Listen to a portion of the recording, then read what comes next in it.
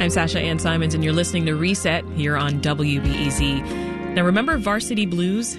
That 2019 scandal where parents and prospective students cheated to gain admission to some of the top colleges and universities in the country? Well, there's a new college admissions scandal, and this time the schools are the alleged wrongdoers. According to a new lawsuit, 16 U.S. colleges and universities colluded to unfairly limit how much financial aid students could receive. They're top schools, and some of them, like the University of Chicago, Northwestern, and Notre Dame, are in our area. Here to walk us through her exclusive reporting is Melissa Korn, higher education reporter at the Wall Street Journal. Hi, Melissa. Welcome to Reset. Thanks so much for having me. What are the major arguments laid out in the lawsuit? Sure. So the main argument here is that these 16 universities aren't eligible for an antitrust exemption because they are not fully need blind in admissions. The schools are allowed to cooperate on putting together their calculations for financial aid, but only if they are need blind. And the suit is saying, they're not need blind in some cases. They consider donors, they consider family wealth for waitlisted applicants. So they shouldn't get this exemption and be allowed to cooperate with others. And what schools are we talking about? Yeah, so these are some of the most prestigious schools in the country, name recognition for sure. You've got Yale, Georgetown, Columbia, Cornell, Caltech, MIT, and as you said, in your own backyard, Northwestern, UChicago, and Notre Dame. Mm-hmm. You know, the part that surprised me was that these universities had been, and this is according to the lawsuit, working together to determine financial aid packages. I just assumed every school had their own methodology. And I think that's a common assumption, right? That these schools they have their own resources, so they're making their own calculations. But going back decades, some of these schools have been working together to kind of limit the variation in awards so that somebody could choose a school based on fit rather than based on price tag. That, according to this lawsuit, means that they're limiting competition, that it's price fixing, and that these schools shouldn't be allowed to do that. What about you? Were you surprised by anything that you read in the lawsuit? I've been covering higher ed for a long time, so you've seen it all. Surprises me these days. But I do think the language that these schools use in talking about why they collaborate on these financial aid calculations, it's really interesting. You know, they say we're seeking to limit variations. We want to be even across the board. And I mean, they are not hiding the fact that they work with one another to come up with these calculations, these formulas for how to assess someone's income and assets in order to put together an aid package. And the fact that they're so open about it, I think, I knew that this existed. I did not know that they were quite so open about it. And I certainly think that surprises a lot of the public.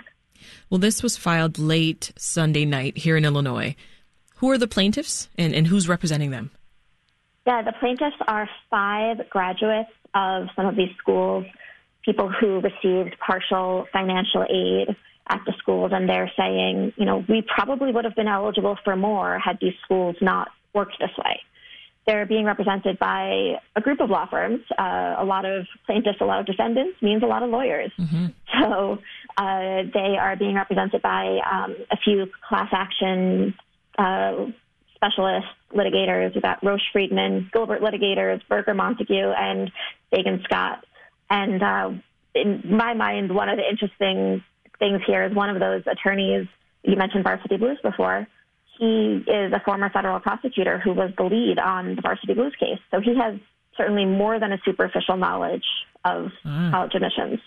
Very interesting. And of the plaintiffs, were they all sort of shortchanged in different ways, or? Not necessarily, and again, allegedly shortchanged. So we don't know for sure yet whether they would have actually received more money if the schools had calculated their need differently. But they are people who graduated, a number of years ago up to much more recent graduates. Lawyers say that more than 170,000 students who attended the schools and received partial financial aid over the past 18 years could be eligible to join the lawsuit. So do you expect that the number of plaintiffs is going to jump? I know that a number of people have reached out to me in the last day. Really? Saying, I think I might be in this situation. I graduated and got, $10,000 from school X. Where do I go from here? So I know that the plaintiffs' attorneys are fielding inquiries from a number more people. Whether they are eligible to join the class, I don't know for sure. How would that work? Adding folks to the case. So there could be additional named plaintiffs. There could also just be these 5 representing a class. And then if this were to go to trial, or if there were to be damages awarded, then that class would split the funds. What are we hearing from the schools so far? Have any responded? So a lot of the schools say that they don't comment on pending litigation. It's pretty standard reaction. Because this just came out on Sunday night, they were reading through it Monday morning as I was finishing up my story. Oh, wow. A few said that, our financial aid policies are fine. So Yale and Caltech said that, their policies are legal. They are confident in their practices. Brown said the complaint was without merit. And there were a few schools who just didn't respond to requests for comment at all yet. We're speaking with Wall Street Journal higher education reporter Melissa Korn. She broke the story yesterday that 16 top U.S. universities are facing a federal lawsuit for allegedly colluding to limit how much financial aid students received. And that's just part of the story. The suit was filed in Illinois Sunday night, and it targets some local names that you will know: Northwestern, the University of Chicago, and Notre Dame. Stay tuned on Reset for a lighter topic, but a very important one. We're going to talk about how to keep your pets safe as the temperatures drop here in the Chicagoland. This isn't the first time, Melissa, that top colleges and universities have been accused of similar practices. Can you walk us through some more examples from recent years? Yeah, so first we have to go back to slightly less recent. In the early 1990s, there was this group of Ivy League schools plus MIT, and they were called the Overlap Group. And they would have representatives get together and talk about specific applicants who they were going to admit. And if more than one of the schools was going to take them, they would talk through what the aid offer should be. So again, there wasn't this competition on price. That sparked a Department of Justice investigation and charges, and that sparked legislation, which is what led us to this current rule that if a school is fully need blind, it can work with others on the aid packages. So that was kind of one of the main instances in which these top universities were likened to a cartel with price fixing and anti-competitive behavior. More recently, the Justice Department threatened legal action if an association of college admissions officers didn't allow more aggressive recruiting, meaning that school A could try to poach somebody even after they committed to school B. The school, generally there was kind of an agreement that they wouldn't do that, and now they have to be okay doing it. So we did see some improvement then as a result of these? There is more competition for students. Whether it's a good thing or a bad thing, I think that depends on the school and the student. But, these schools now can offer more incentives to students who sign up early, get special classes or housing assignments. And they can go back to somebody who went to a different school for freshman year and say, hey, are you interested in transferring? Come look at us again. So the competitive landscape has opened up in some ways, but this shows that it's not all the way there yet. I want to talk about this one line in your piece, Melissa. You write, quote, college admissions practices are being challenged more broadly, and pillars of the decades-old admissions system are crumbling. Talk to us about that. Yeah, I've been covering college and college admissions for about 7+ years now. And even in the last 2 years, I've seen so many really significant changes. We've had many colleges go test optional, so they no longer require the SAT or ACT. And that came about because of the pandemic. People couldn't go to take the test.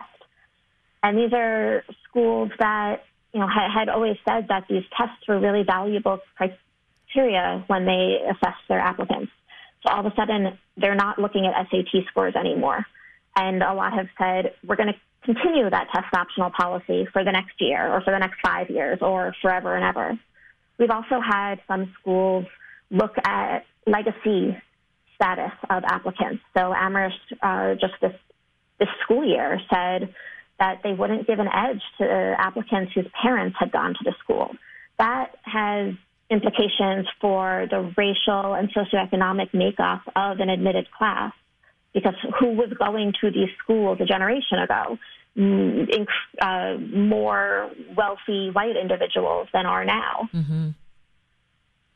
Well, it sounds like a college admissions overhaul is underway for sure. But I wonder if you think that the changes are going to make college admissions a more equitable process. So I think that's what we're after here. Right. It's all about fairness, and different groups will define that differently. We've got the Harvard affirmative action case before the Supreme Court right now, and later this week they could decide whether to take the case up and hear it and issue a judgment. And that could have really broad implications for how schools look at race in their admissions processes, which I think would be an even more tectonic shift in the way selective college admissions works. Anything else you think might need to change overall to make the process more fair, more equitable?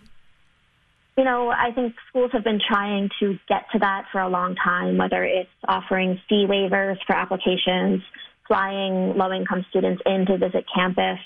And if they can afford to do it, more and more are, but not every school can afford to go that far. Yeah, I was going to say, are they revisiting some of those ideas? Well, campus visits have certainly been limited this past couple of years. True.